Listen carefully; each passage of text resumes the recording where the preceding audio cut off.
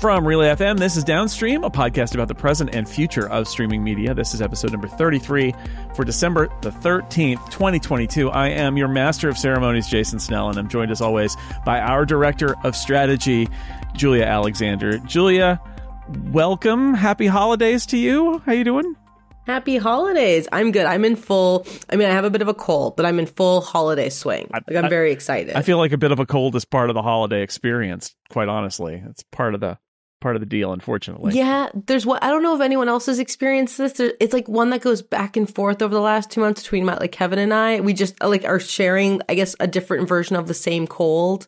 And so it's just been a constant of he's sick, I'm sick. But it's fine. We're here. It's almost Christmas. It is. It's getting very close. But we have one more normal episode for this year, and then we're gonna in a couple of weeks we're gonna come back with a special bonus episode to just tide you over to the new year. But for this episode, I wanted to start with HBO and HBO Max and Warner Media and the whole thing there. We've been talking about it a lot. It's been one of the real stories of the last few months. We devoted all of our time to people named Bob last time, so I thought we would shift gears and talk about HBO Max a little bit. You had a great thread on Twitter yesterday. For those who are not on Twitter, we're going to talk about it. But I just wanted to tick through a little bit of the news first, which is there are rumors that they're considering calling the new combined Discovery Plus and HBO Max, just a name. It's a guy. It's Max. Go visit Max. They did some more programming shenanigans where Westworld is going to get, which got canceled, is going to get pulled from HBO Max, which is quite a dramatic thing given that the original premise of HBO Max was like all of the shows you love from HBO in one place. And now they're like, that show that just finished, it's going to go away. And where's it going to go? Nobody really knows. Nobody's really saying. Also, The Nevers, which is a troubled show, was a Joss Whedon show. He had all of his issues and kind of got pulled off of it. They brought in some new people to finish it up. They aired the first half of the season, promised the second half. The second half has been produced. It's never aired. It is not going to air. It's going to get pulled off of HBO Max. In that case, it's from a different studio, so they will or is that right? Or no, that one's they also canceled the show from a different studio. There's so much going on here. Anyway, yeah. It's HBO shows that will disappear from HBO Max, some of them without even airing all of their episodes. And I'll do a footnote here too, which is, remember when they launched HBO Max and pulled it off of Prime Video channels and Apple TV channels and all of that, saying, no, it's just in our app. It's back on Prime Video channels now. So maybe in the end, there's a never mind happening there too. A lot of HBO Max stuff for us to talk about, I feel like. Yeah, I love this. We're going from the Bobs to Max. Eventually, we'll just have breakdowns of episodes by names. There will be like a Steve at some point, and it'll all work out. All the pluses are going to be replaced by people's names. Yeah, exactly. It'll be like being in the first grade all over again. So yeah, let's take this bit by bit. Effectively, what is happening is kind of HBO being forced to navigate multiple dads over the last few years and trying to figure out how to please, or at least not get in the crossfire of new dads. So when it went from Jason Kilar to David Zaslav, a big thing that we've talked about in this podcast is all of the restructuring and all of the synergies that were trying to be cut in order to kind of cut $3.5 billion worth of synergies. They're trying to find a way to save money and pay off a huge amount of debt that they were bringing in. As we've also talked about on this podcast, hosting TV shows tends to cost money, whether it is through, and so you amortize those costs over a certain number of years, rather. When you look at it from any different perspective, you're either paying licensing fees. So when we look at shows like Minx, that was just canceled from Lionsgate, that show, they would have had to pay Lionsgate to host it. Like, they're paying for that series. If you look at shows like Westworld or The Nevers, you're often paying in, back end fees. So you're paying out residuals for the cast and writers and directors and everybody involved with that process. So there's a fee to keeping these shows, even if you own them. when we look at, it was funny, I was just talking to a friend who texted me, who's a big fan of Westworld, and said, what is happening? What does this mean? Which is effectively the heart of our podcast. It is what, as consumers, how do you navigate all this stuff? And if you're in HBO's shoes, you're actually asking the same question.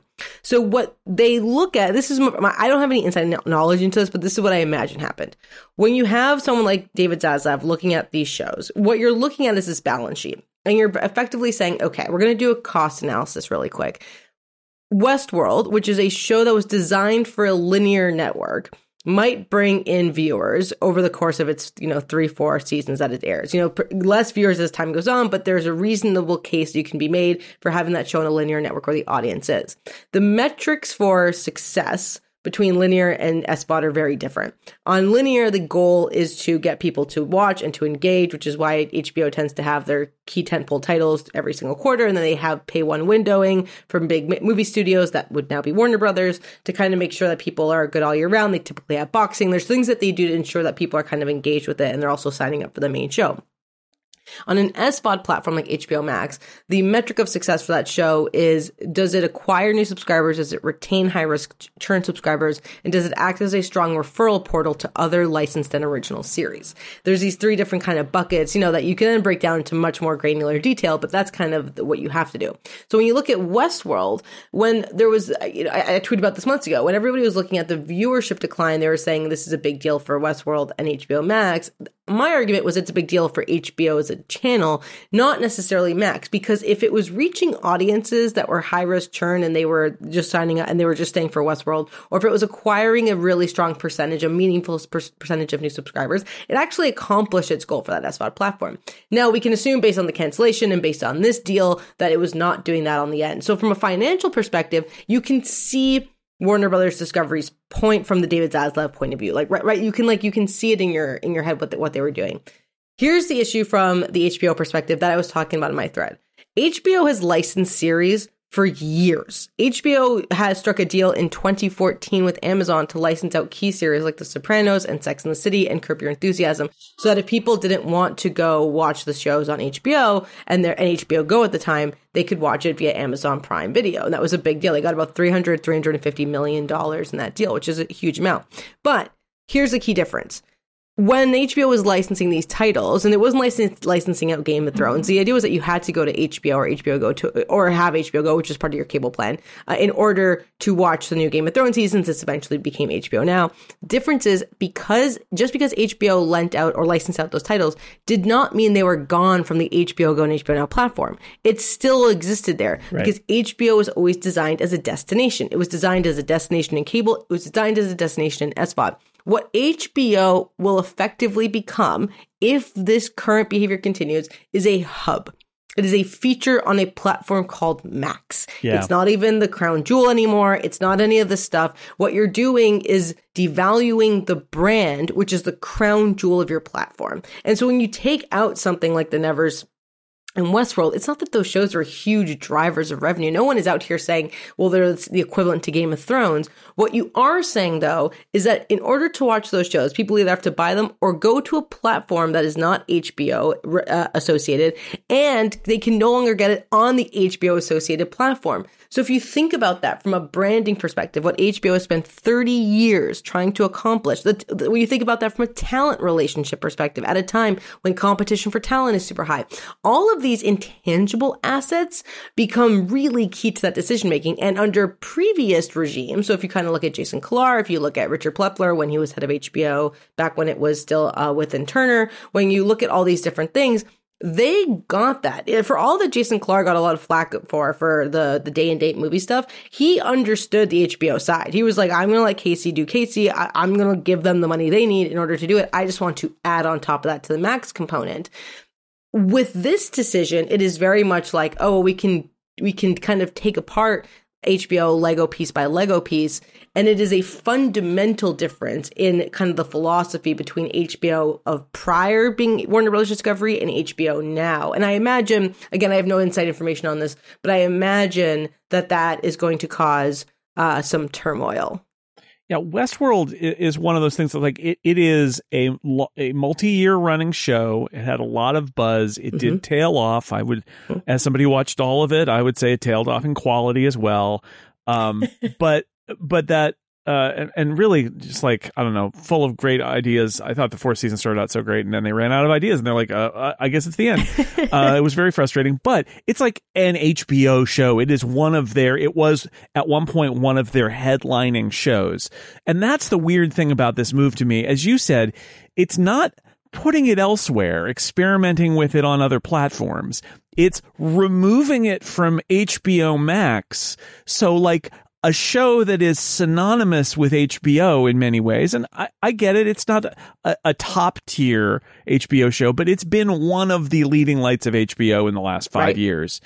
To not have it there is so strange. And I do think goes against the brand promise of, you know what you're going to get on an HBO streaming platform, which is the shows you know are on HBO, even if there's not a lot of logic. And I know, you know, that we could all list off the shows that we know are on HBO, right? And so to have some of them not be there, it just seems very, very peculiar to me as a branding thing. And then, you know, the other thing you mentioned, which I would love for you to talk about a little bit more, is like demoting HBO to be a hub. Like on one level, maybe it's good if the pressure's off, but on another level, it is the crown jewel. So is this I'm struggling with this because I'm sure that there are some good financial reasons why some of this is going on in the short term, but it seems like a very weird move in terms of an overall strategy.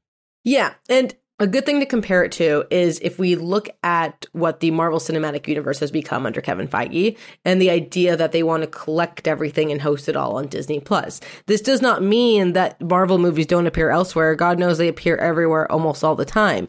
But they are centrally located on this hub that becomes, you know, the Marvel page, the Marvel landing page on Disney+. And you know that even if you're watching something here, you know that you can go to the main Disney+ home and you're going to have every single Marvel title that you want. Yeah. Now, HBO has built up a similar type of experience just without connective IP, right? It's this idea of like, well, it's an HBO title. It is that branding and they want to hold on to it.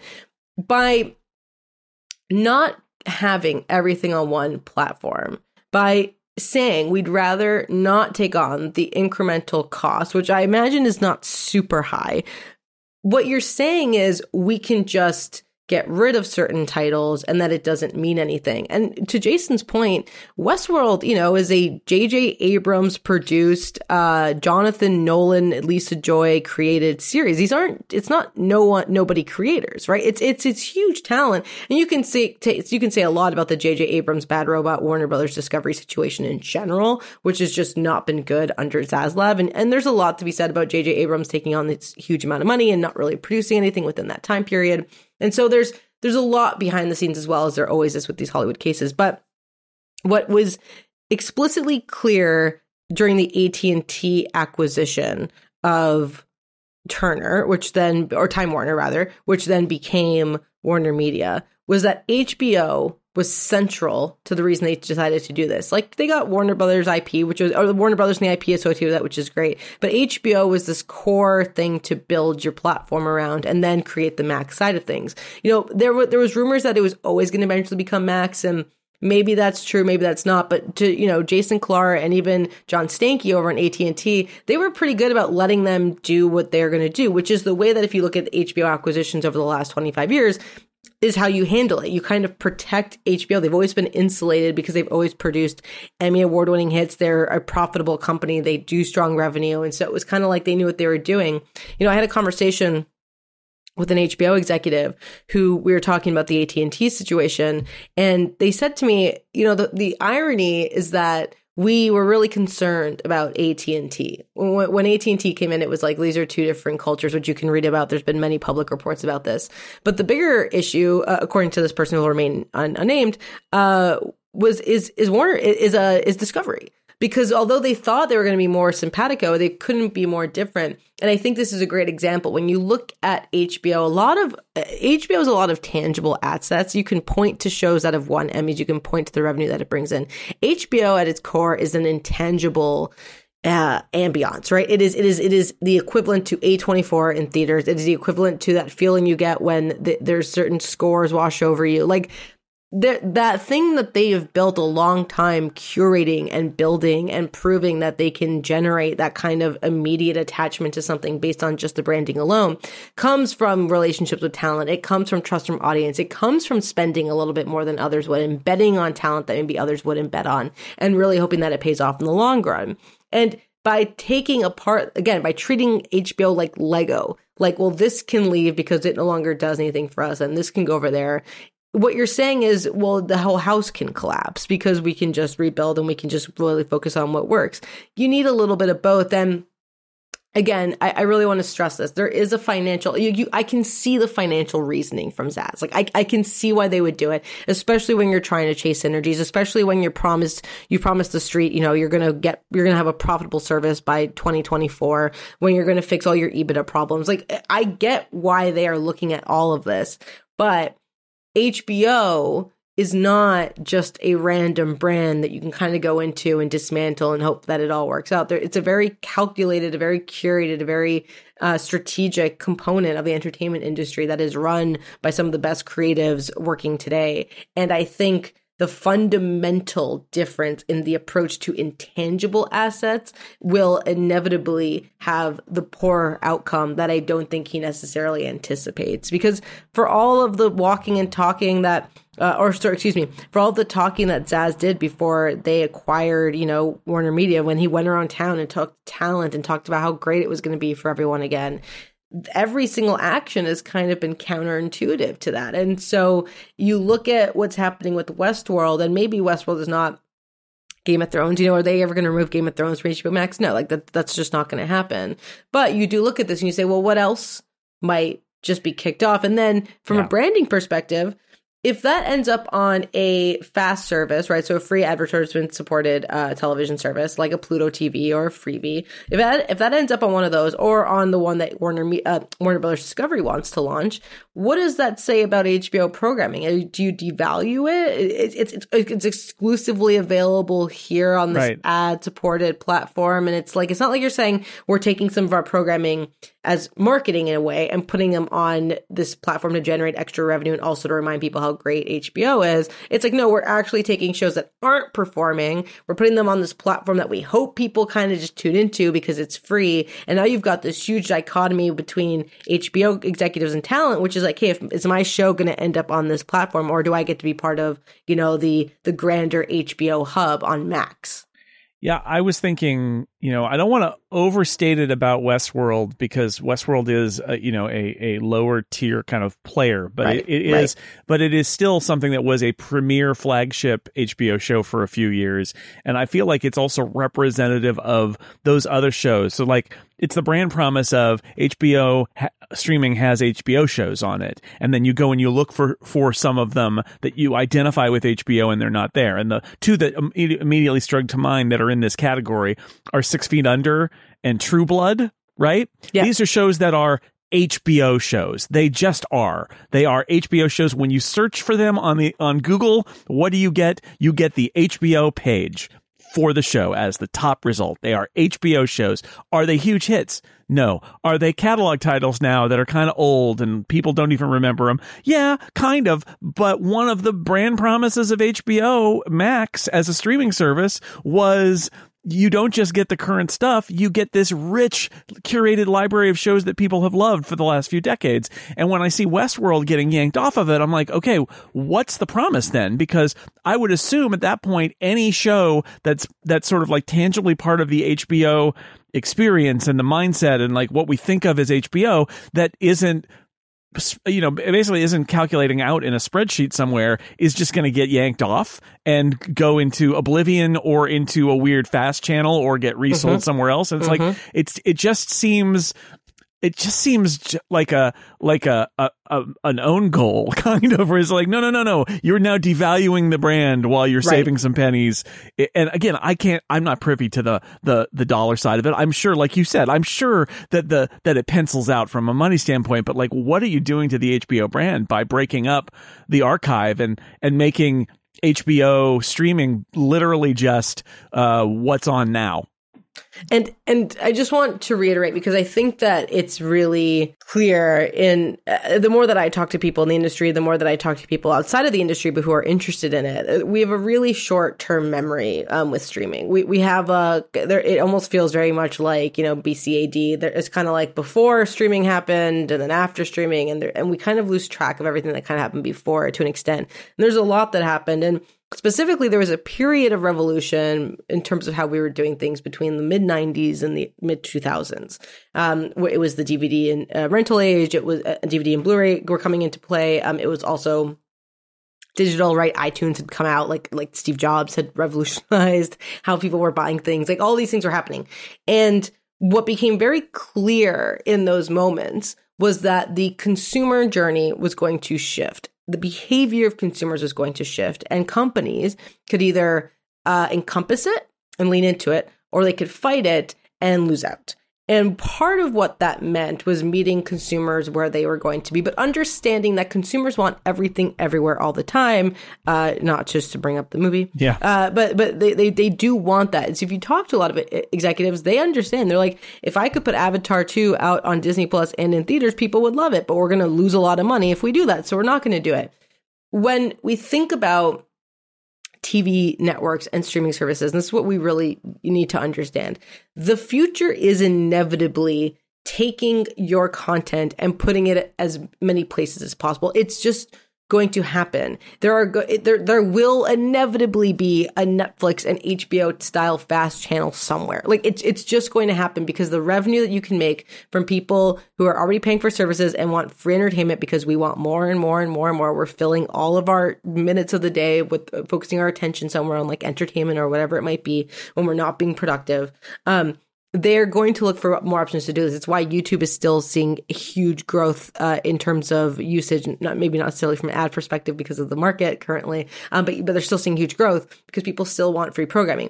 Now, what does that mean from a strategic standpoint? Remember what I just said. Their executives know that people want everything everywhere, but they have to make decisions about how to do it in order to generate the strongest revenue and how to protect branding. And so the difference, in my opinion, between meeting fans where they are, leaning into fandom, leaning into consumerism, and saying, yeah, of course we're going to have things in theaters, we're going to have things on fast, we're going to have things on streaming, we're going to have things on linear, as long as that continues. It is understanding which networks, which content, which IP to kind of manifest this cross-consumerism, cross-platformism in. Which ones to say, no, we're holding this back because we're proving a point about this intangible asset, which is brand value, which is sentimentality towards a network, all these different types of things. And if it was me and I'm running it, I'm looking at HBO and I'm saying, we are absolutely going to put shows like Westworld and The Nevers and The Sopranos on a fast channel.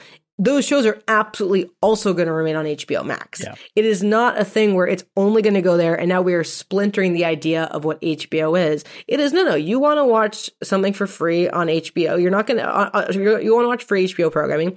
You're not going to get new HBO programming, but if we're going to strike this deal with Roku or Amazon and they're going to pay us $250 million to have access to older shows that we know we've already made money on those shows from the customers we are going to make money on those customers from, and this expands our TAM, absolutely. There's no question in my head you do that. It's in my opinion, is the equivalent to the Office debate. Do you bring the Office and try to make money off the owned and operated segment of that? Or do you say, hey, we're going to pay 3 times what it's worth from Netflix. We've already made the money we're going to make on the Office fans from the linear side. Like that aspect's done. And we can continue making way more money if we model it out over there by licensing it out to a bigger player. That kind of conversation happens at all these different companies, and it will happen with the biggest brands and networks you can think of because that programming is valuable. The thing I really want to stress to executives listening to this is by looking at the short-term profit, right? The quick gain for quick pains, like that type of thing. If you look at that and your thing is, we're going to take part of our programming and increase the value of its licensing ability by offering it exclusively to a different network that we know may find a different audience who engages with it more so than our subscriber base, the long-term effect on that intangible asset, which is sentimentality towards a brand, adoration for a brand, and brand value and network value, is huge. And so just think about, okay, we instead of readdressing goals and saying we're not going to sacrifice this thing, we are going to bring down our guidance a little bit. We're going to say, hey, in order to reach this, you can stay with us, and we're going to we need another year in order to accomplish the same goals, but we're protecting our long-term investment. That's where I would focus my attention. And I think there's a conflation happening, Jason, on Twitter. I see it a lot between people saying, how could HBO Max or Warner Brothers Discovery do this? Instead of saying, how can they do something like this without, really sacrificing the branding that they're going to do? And the final word I'll say on this is a lot of people on Twitter very, very upset that a company that owns content is going to do something with it. What they're doing is not a terrible thing to creators. They canceled the show already. It's not like the show. What they did to the Lionsgate TV teams in terms of Minx and the other show that they canceled, well, they were already in works, in production. That's not cool. Like that's absolutely not okay on the creative side of things. And that's when I talk about talent relationships. The Westworld and the Nevers, they were done. Like they were already done. They own that. They can do whatever they want with it. The decision that they made with it, in my opinion, is 50% correct, 50% incorrect, and we're focusing on the incorrect side of it. And the correct side of it is like, yes, make money on shows that are not making money on your owned and operated platform. Like that makes a ton of sense to me. But there's people on Twitter, they got paid. The teams got paid. They canceled the show. That's their right to do, and that's just business. Yeah, I think there is, at least in some people I've seen who are on the creative side, have said that they feel like it's a way for them to basically just avoid paying any royalties, any residuals for streaming. That why do we want to pay for this? But that's a weird argument, only in the sense that if people were watching it, that's why they would get paid residuals, and if people were watching it, they would want to have it. So I'm not sure that entirely follows, but. Yeah, it's definitely a branding mistake, if nothing else. Will be interesting to see how this plays out in the long run and what other dominoes might fall, right? Like, this is probably the beginning of this or the middle of this. It's not the end. So. Oh, no, this is going to continue for years. We're going to keep watching what is going on with Max and HBO Max and HBO and all the rest. Okay. Good news for our podcast. Lots of Max, lots of Bobs. And before we go on, I want to take a break and tell you about our sponsor. We have a sponsor. This episode is brought to you by Masterclass. With Masterclass, you can learn from the world's best artists, icons, and leaders anytime, anywhere, at your own pace. With over 180 classes from a range of world-class instructors, the thing you've always wanted to do is closer than you think. You can, for example, discover the art of business strategy with some guy named Bob Iger. I guess, whatever. Business is a chess match. So is chess. Gary Kasparov has a masterclass class. You can learn about that. Aaron Sorkin has a screenwriting class. It's true. And Margaret Atwood has a creative writing class. Pretty good people, pretty good names there. I listened to the masterclass by Neil Gaiman about storytelling. It was really awesome.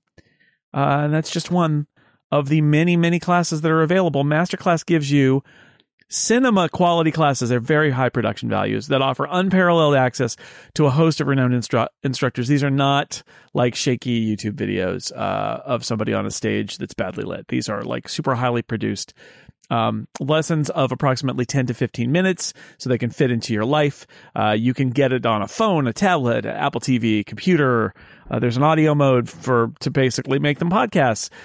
So whether you want to learn how to make dinner worthy of a Michelin star or just how to make good scrambled eggs, whether you want to, guide Disney or something like it. Maybe those executives who are listening, they can pick some tips up from Bob Iger, maybe. I don't know. There's probably a class for you in the over 180 exclusive classes taught by these instructors at Masterclass. Check it out. This holiday, give the perfect gift of an annual Masterclass membership and get one for free, too. Masterclass.com/downstream is the URL for that. Go there today. That's masterclass.com/downstream. Terms apply. Thank you to Masterclass for supporting this show and all of Relay FM.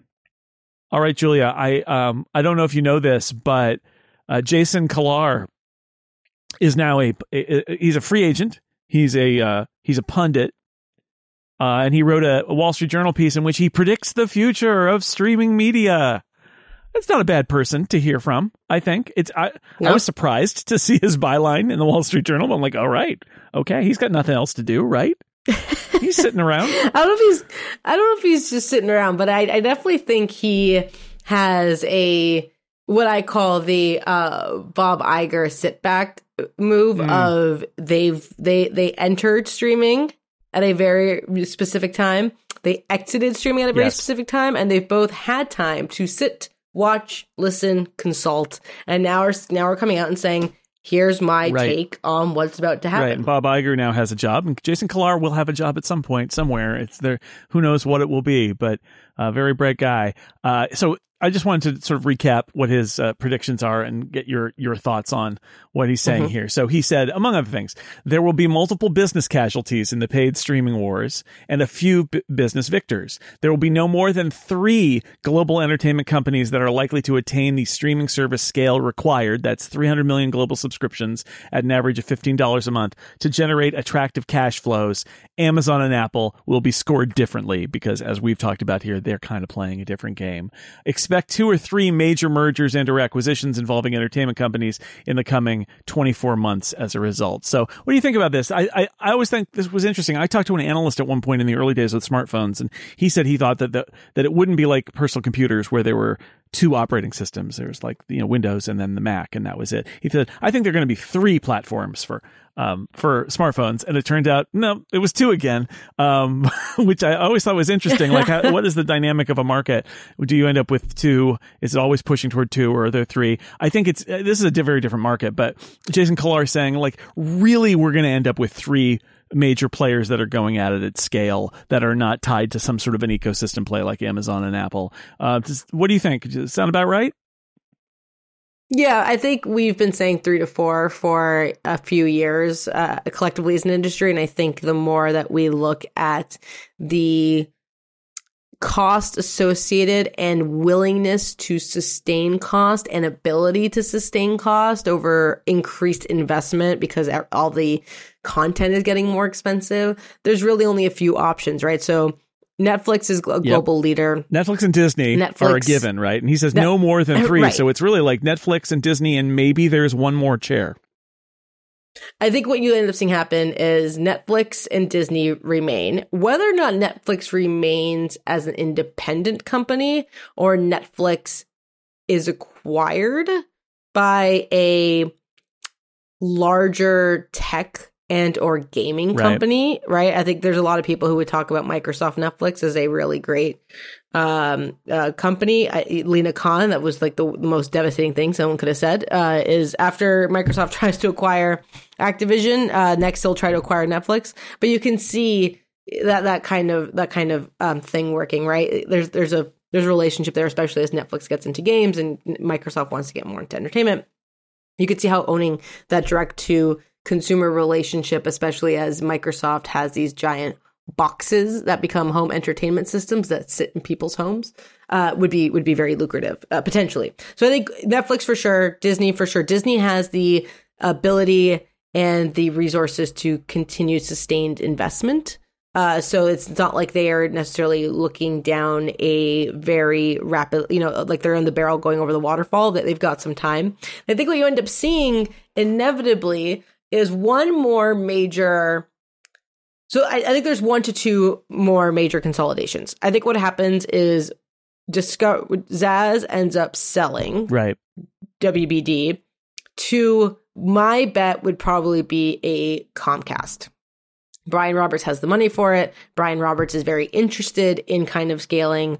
The issue with this is that you kind of buy to pure scale, right? It's not like you're buying supplementary or supportive content, like you kind of are, but you're also like, it just gets to what are you just buying content to have content? But here's what I think happens. I think that ends up happening.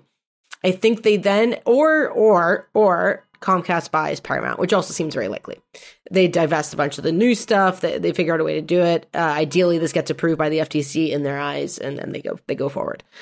what ends up happening at that point, I think, is a very, very smart strategic third party partnership. I think what you have is almost kind of deal situation where Paramount and Comcast, along with Warner Brothers Discovery, work together on creating a global service. We already kind of see it with Sky Showtime in Europe, where they create a global streaming service and they split ad revenue. They split like all the subscribers. They go down, they figure out what that is. And then domestically, they agree to only license with each other, right? Now, this gets into huge anti-competitive stuff. So what I'm saying is the FTC would be very involved with this, and it may not likely happen. But I think if you play that game out, if Netflix and Disney are kind of your core buyer, your core distributors, it leaves these three. And all three of the companies that I just mentioned at the end of it, Paramount, NBC Universal, and Warner Brothers Discovery, are great content suppliers. They are massive content suppliers. So they either all work together on one global offering and then domestically keep their services where they are, because global is where the vast majority of subscriber growth is going to come from. And if you increase prices in certain territories, you can hit really strong ARPU. And so you can kind of figure out a way to ensure that your global focus really offsets your domestic focus.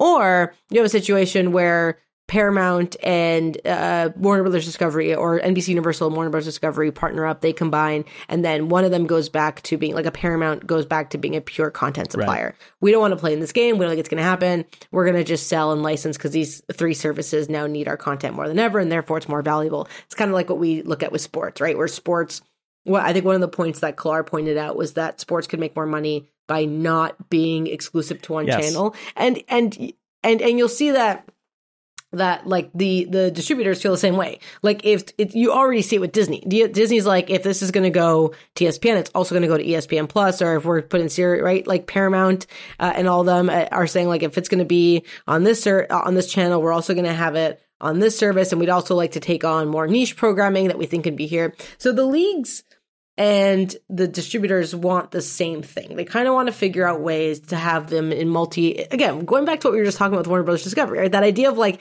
you're meeting consumers where they want to be met. You're figuring out new revenue pathways in order to increase your brand longevity. Like that's kind of what you're aiming to do, really simply. A lot goes into that, but that's the simple overview of what you're trying to accomplish. And so in that situation, what you get down to is a world in which the three competitors have just enough programming at just the right value point. So if you imagine a matrix, right? Here's a line, the diagonal line that's going up. Are you above the line, which is positive, which is that the demand for your content is much higher than the price point? Are you underneath that line, which is the demand for your content is much lower than the price point? And that affects value perception. So when you have 8 different services, it's really easy to fall under the line because you're competing for content. You're trying to find an audience. You're pricing what you think should be matched in the industry. When you're only 3 companies operating, let's say you're charging $18 a pop, but you have the vast majority of content, and each service has its own IP that's really special, has its own live offering that's really special, whether it be sports or news. All of a sudden, you get to a point where the 3 services can create a sustainable level of revenue, a sustainable level of incremental growth, and a sustainable level of reduced churn. And so by that point, those 3 services that sit at 300, 400 million subscribers globally can see strong profit come through, which then leads to be the ability to then further invest at higher rates of content. The rates of content are not going to drop. Like that will, it's just going to keep going up because production houses will have players to sell to. And although consolidation means they'll have fewer players to sell to, the competition amongst those 3 will be exceptionally high. And so they'll be wanting to spend more on the top talent and top IP and top series, top films. So that's kind of where I see things headed. I think Jason, who I've really respected as an executive, as I've really respected as a technologist, as a futurist, I think he's spot on. I think what he gets at more than any other, and is except maybe Iger, although they speak about it differently, but they're kind of on the same. They kind of view it the same way. Is your consumer is no longer one type, right? Like we used to look at, there's the theatrical audience, there's the linear audience, there's, the streaming audience, there's the YouTube audience. your consumer is everywhere. Your consumer is on their phone, in the theater, then watching sports at a bar, whatever it might be. So you have to figure out a way to meet them where they are to generate the strongest revenue off their every single minute, which is terrifying, and it sounds dystopian, and it is. But it's a business, right? And we are so thirsty for content. Like we just will have as much of it as we can. And so I think Jason and his piece gets to this idea of like, you cannot just pigeonhole and like, we're only going to do subscribe. Like you can only subscribe. We're not going to do ads. We're not going to do sports. We're not going to be in fast platforms. We're not going to be on linear. We're not going to be in theaters. You're going to put the best product to the best fit to meet the best audience in the right platform, the right distribution sector. And he and Iger are the two that really get to that. Zaslav also understands this, but Zaslav is so tied into this kind of linear idea and then trying to just make linear streaming without understanding the fundamental behavioral differences in audience and how splintering that can be. And that he kind of feels like he's catching up in a really rushed way. And I think that can lead to some really poor long-term decisions as he's trying to catch up. It's not his fault. It's just you've acquired a company in the heart at the heat of all this stuff happening. And you're trying to make it work from a fiscal perspective. That's difficult. So I think when I read Jason's piece, I was like, this feels really obvious, but that might just be because I'm in it all day. So it feels really obvious, but it's also one of the best explained, best laid out plans for what I think is inevitably going to happen. Yeah, it's hard not to look at, I think the question are the details, right? But it's hard not to look at Paramount Plus, Peacock, NBC Universal, and Warner Brothers Discovery, HBO Max. And look at those three and imagine that all three of them in a few years, in 2 years, he says, in 24 months, are going to be there on their own in addition to Disney and Netflix. It feels like there's something that's going to happen to reduce the number of players. And the question is, do they all kind of come together? Does one of them get picked off by one of the other players or by one of the platform play people like Amazon and Apple? But yeah, it's hard to imagine that we're going to continue in this state where there are kind of 5 major streaming services plus Apple and Amazon plus a whole bunch of other smaller ones. So somebody should have a podcast where they talk about this stuff because it's going to be good next couple of years. It's going to be good.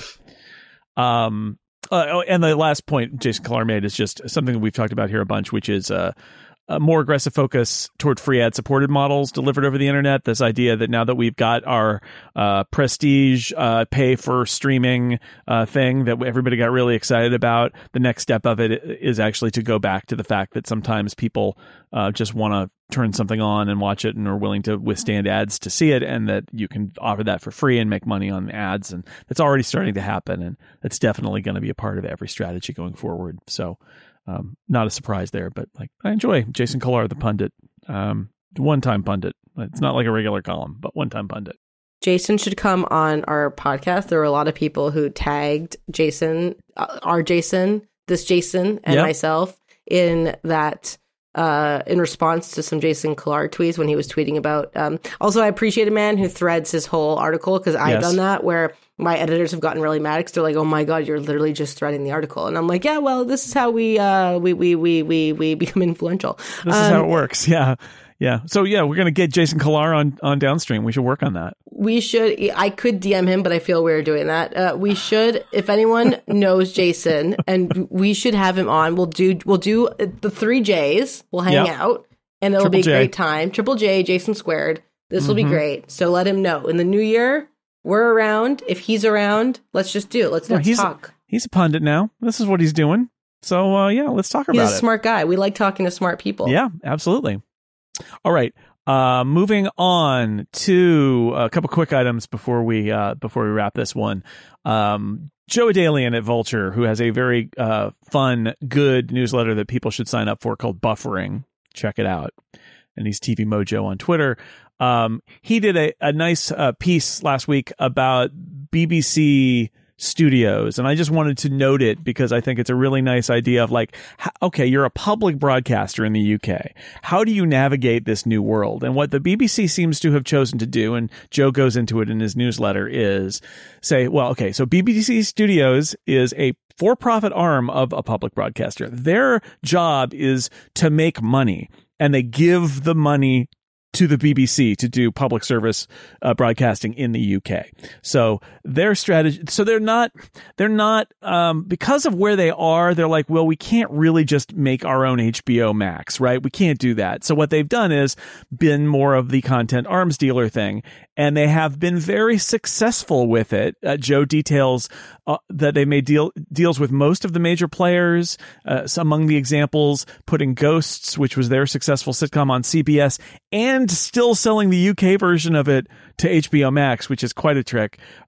We mentioned a few weeks ago about they're all in on moving Doctor Who to Disney Plus outside of the UK and having Disney as the co-producer of that. They had great success with Bluey on Disney Plus as well, and Huge a lot of docs that they make, because the BBC is really good at documentaries, and those are going in. Those are co-pros basically with Nat Geo on Disney Plus. So a lot of great BBC content going on, and the list goes on and on and on.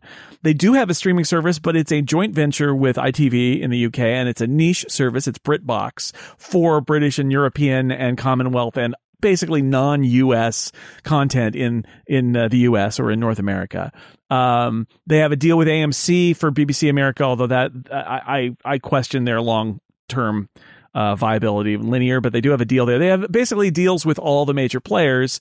And I think one of Joe's points is, right now, when hey, everybody should just own their own streaming service, is not the rule anymore. You end up looking at BBC Studios and you're like, good job. Smart move there. Just make your money with this content that you know how to generate, that comes out of the UK, and find partners for it for the rest of the world, and cash the checks and put it back into making more BBC programming. And I just thought it was a fun little story. We do focus a lot on the US, and I think that this is a really interesting example of a non-US traditional broadcaster, 100 years old, the BBC this year, figuring out a way to navigate this. Leaving aside also the intense political pressure on the BBC in the UK right now, where the government sort of has floated various schemes of how to not pay the BBC, that the BBC has been making money with this strategy and getting the huge players in the entertainment industry worldwide to pay them for their content. Yeah, and I think the added benefit of doing this is the BBC recently has talked about how they're effectively planning to not be a broadcast channel in 10 years. They've specifically said, we think this is where the industry's headed. We're pivoting almost entirely to digital, and we're trying to figure out how to make that pivot work. One of the best ways to do that is brand identification. One of the best ways to do that is to ensure that you have money flowing in, so that when you lose out on that massive amount of, BBC has, to Jason's point, a lot of broad government stuff that gets weird, but they still, generate ad revenue. They still make a ton of money on that. And so if you lose out on the linear side and you're going to digital and you're worried about that chasm that's about to happen, ensuring that you can be the domestic home for the big brand stuff, while also ensuring global revenue, significant global revenue over the next 20 years from licensing deals, is genius. It's a way to kind of bridge the gap. You hear Jason and I talk about on this podcast a lot. I always say, everything is a bridge, right? You're starting on this end. You got to get to this end. You got to make sure that bridge holds up. You can't have that bridge crash. And so the way that bridge is sustainable revenue and growth. That is exactly what that bridge is. Not exponential growth, not exponential revenue. You want to be able to sustain it to the point that you can get to the other end and then start planning your next iteration of your business, which is what the BBC is doing. And what I'll add to that is this is the strategy every single domestic, in the US, broadcaster employs with their shows. When they look at global rights for the Dick Wolf universes, they are specifically we're going to license out all of our stuff to local distributors internationally instead of kind of going to one big global rights group and saying, because that's how we generate the strongest return on our investment at a global level. So you can talk to people at CBS and NBC and ABC, and they're hyper aware of this. They're like, why would we try to carry things exclusively on our own internationally when it's worth more to license it out?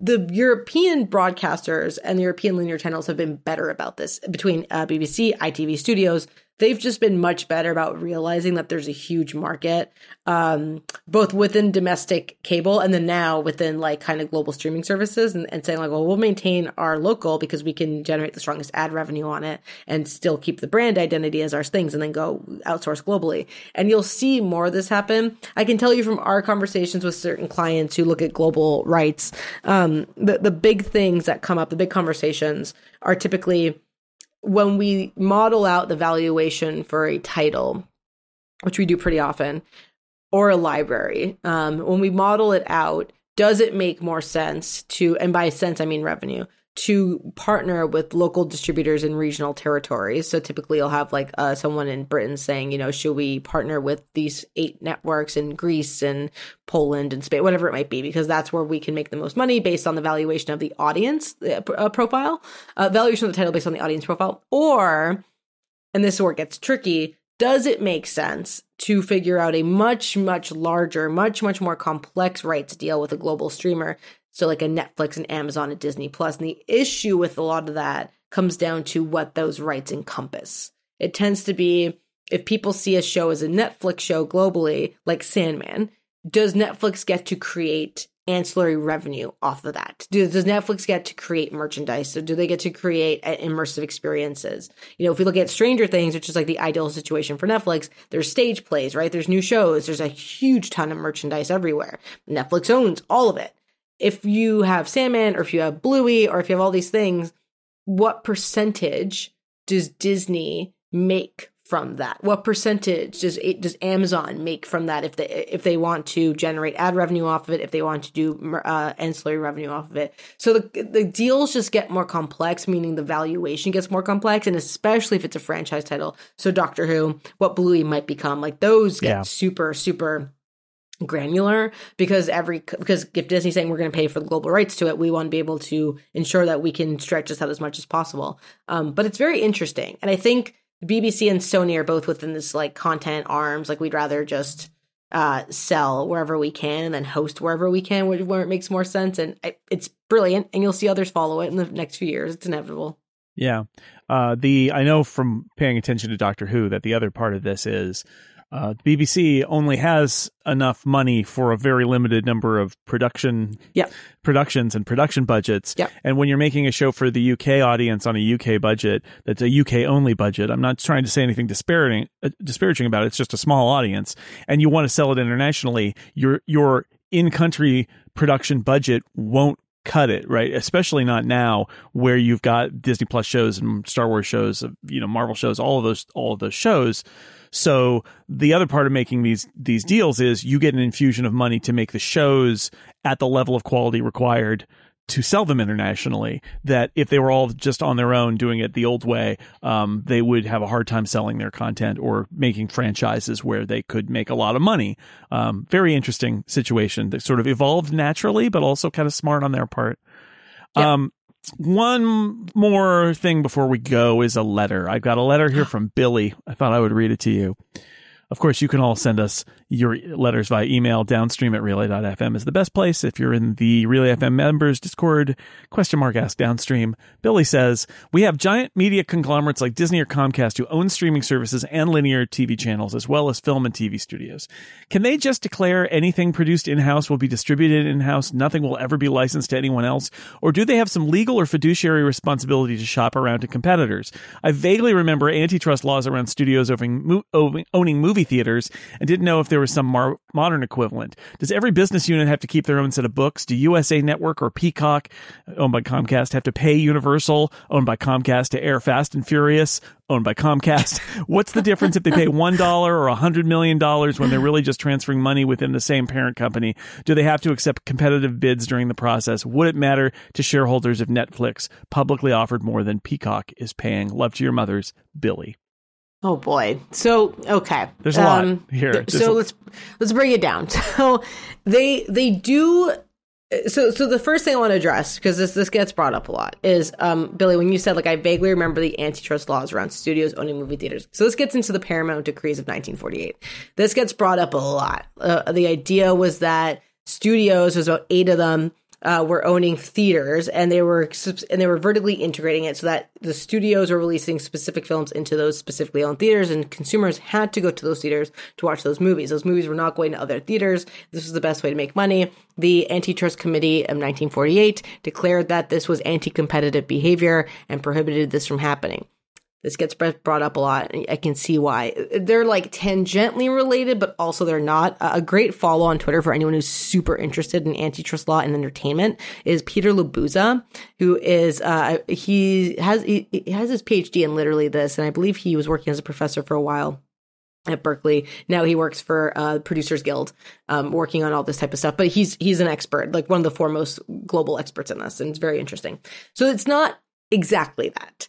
They do have a responsibility to make as much money as they can. So, which sounds lame, but they do. That is their fiduciary duty to shareholders. It is, we are going to make as much money as we responsibly and ethically and legally can, in order to that you guys can get the strongest investment back. So what they'll do often is they have, even if they know that it's going to go to, Warner Brothers makes a movie, it's going to go to HBO Max, they still have to kind of shop it around. They still have to be like, okay, well, here's what we're going to pay for it. So often they'll pay more than what would be typical going rate. So they can't just say, it's anti-competitive. They're saying here, we're going to outbid people for it. It's going to go to these services.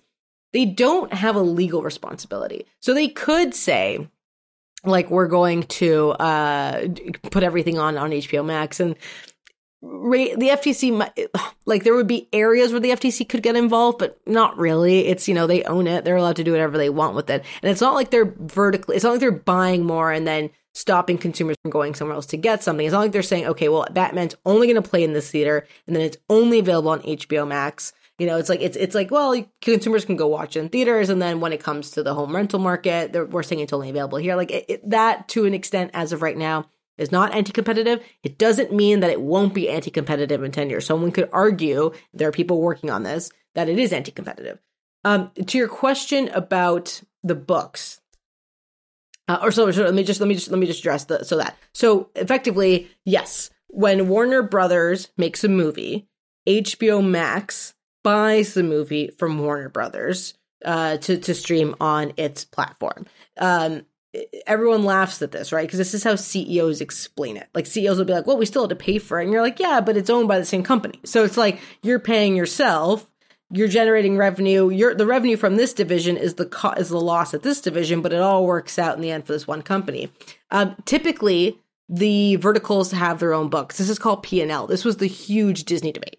This was who controls their profits and losses, the books. And what Disney tried to do is just what tech companies do, which is they put all the books under one organizational head. So that way that one head could decide, okay, well, here's what my P&L looks like. And it goes across all the different studios and the entertainment divisions and the network divisions. And we can determine how we're going to spend the money. That is not usual at entertainment companies. The way you worded it is perfectly. Yes, like USA Network has its own books. Peacock has its own books. Universal has its own books. Comcast has its own books. And the idea is that this gives governance to leaders at those companies to make type of decisions where they're saying, we're happy to allocate the cost here to the revenue over there in order to balance out our own books and make the most that we can of our own product. It gets really complicated when it's all owned and by the same company, because it comes back to, again, that thing of like, well, it's one company making the money. But what you'll see happen going forward, this inevitably, like, this isn't even a prediction. This is just something that's going to happen. These companies are going to license far more, but strategically. It'll go title by title by title. The way that a pay one window works, if anyone's interested, how it used to work, a company like Fox would say to Disney, back before they were owned by the same company, a company would say, okay, we want to pay for 5 years of pay one window, which means that after a movie goes to theaters, it then goes to this network. The way they work that out, because if you think about that in your head, you're like, well, how do they know how much money that movie is going to make? the way they work that out is very simple. If movie equates to dollar sign at the box office, we pay you this much. If movie equates to dollar sign at the box office, we pay you this much. And that kind of comes down that way.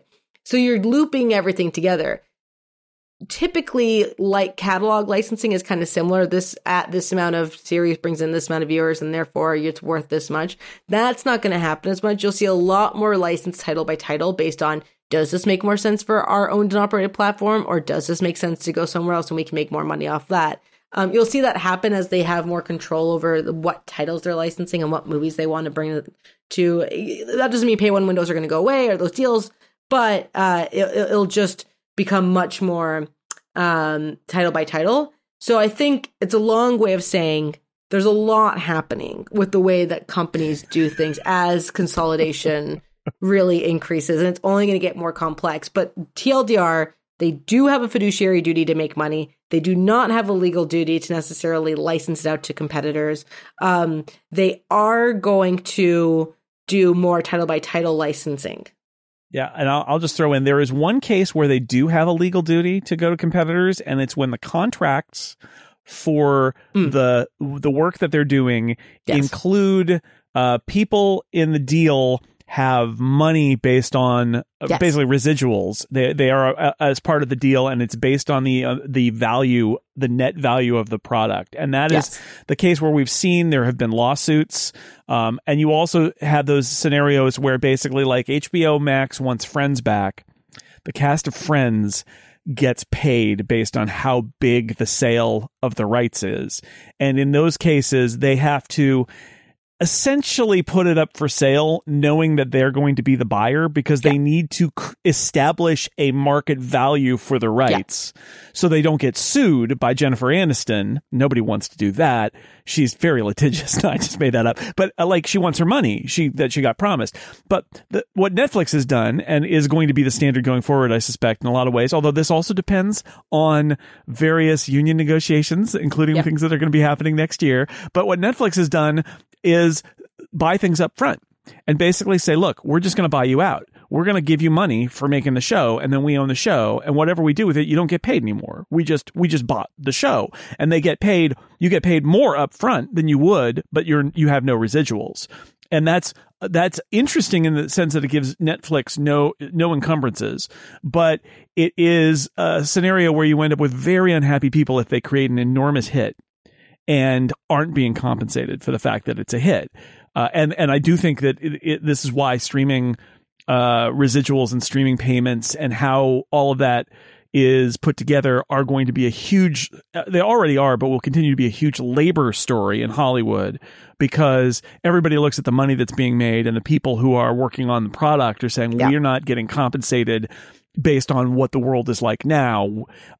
But anyway, I just wanted to throw in there that there are those scenarios where if all you're doing is self-dealing and you sell the rights to Friends to HBO Max for $1, that's fine if you're Warner Brothers, but it's not fine if you're the creators and writers and cast of Friends who get paid, are now sharing a portion of $1 when it should be $40 million or whatever. Right. And exactly right. Thank you, Jason. And that's kind of what I was saying when, like, they price it higher, like they know that there's going to be a bidding, and they're kind of like, to Jason's exact point, we have to establish value. We have to showcase what it is. Also, even if it's not really a competition, they need to establish a real market value that they can point at, so that the lawyers are like, all right, you established it. That's what we're going to use as the calculation. And Warner Brothers TV would like to have $450 million. And if it goes to HBO Max, that gives them more money to spend on their content, which is why organizational heads tend to own P&L, because they want to know exactly what they're doing with their money. It's just, there are, notes that come down from the top that are like, we want to make this happen, figure out a way to make this happen. Typically what happens is they publicly overvalue it, because they know that no one else is gonna. If you read that AT&T story when it came to the Friends thing, and they were like, at the level that we're going to spend on it, it makes more sense to be on Netflix. It's because Netflix is not going to bet $450 million on Friends. So they're going to say, sure, take it away. Like that's just not, it's not what it's worth. And it's not. It's Friends worth $450 million? It maybe breaks even, maybe. and it's worth more to HBO Max in terms of retention. So therefore, it's very valuable to HBO Max. But they publicly do it. And if you're David Schwimmer, you get you get a big check. So everybody wins. Check, exactly. In that scenario. All right. If you have questions for us, I mentioned it earlier. I'll just say it again. Downstream at relay.fm. You can still somehow find us on Twitter for now, at least. Julia's at Loudmouth Julia. I'm at Jay Snell. You can also find Julia at parrotanalytics.com and puck.news. And I am at sixcolors.com. And I also hang out in the Relay FM members Discord. You can say hi over there. We will be back in a couple of weeks with a silly holiday special. But until next time, Julia, say goodbye. Happy holidays, everyone. Bye. Happy holidays, everyone.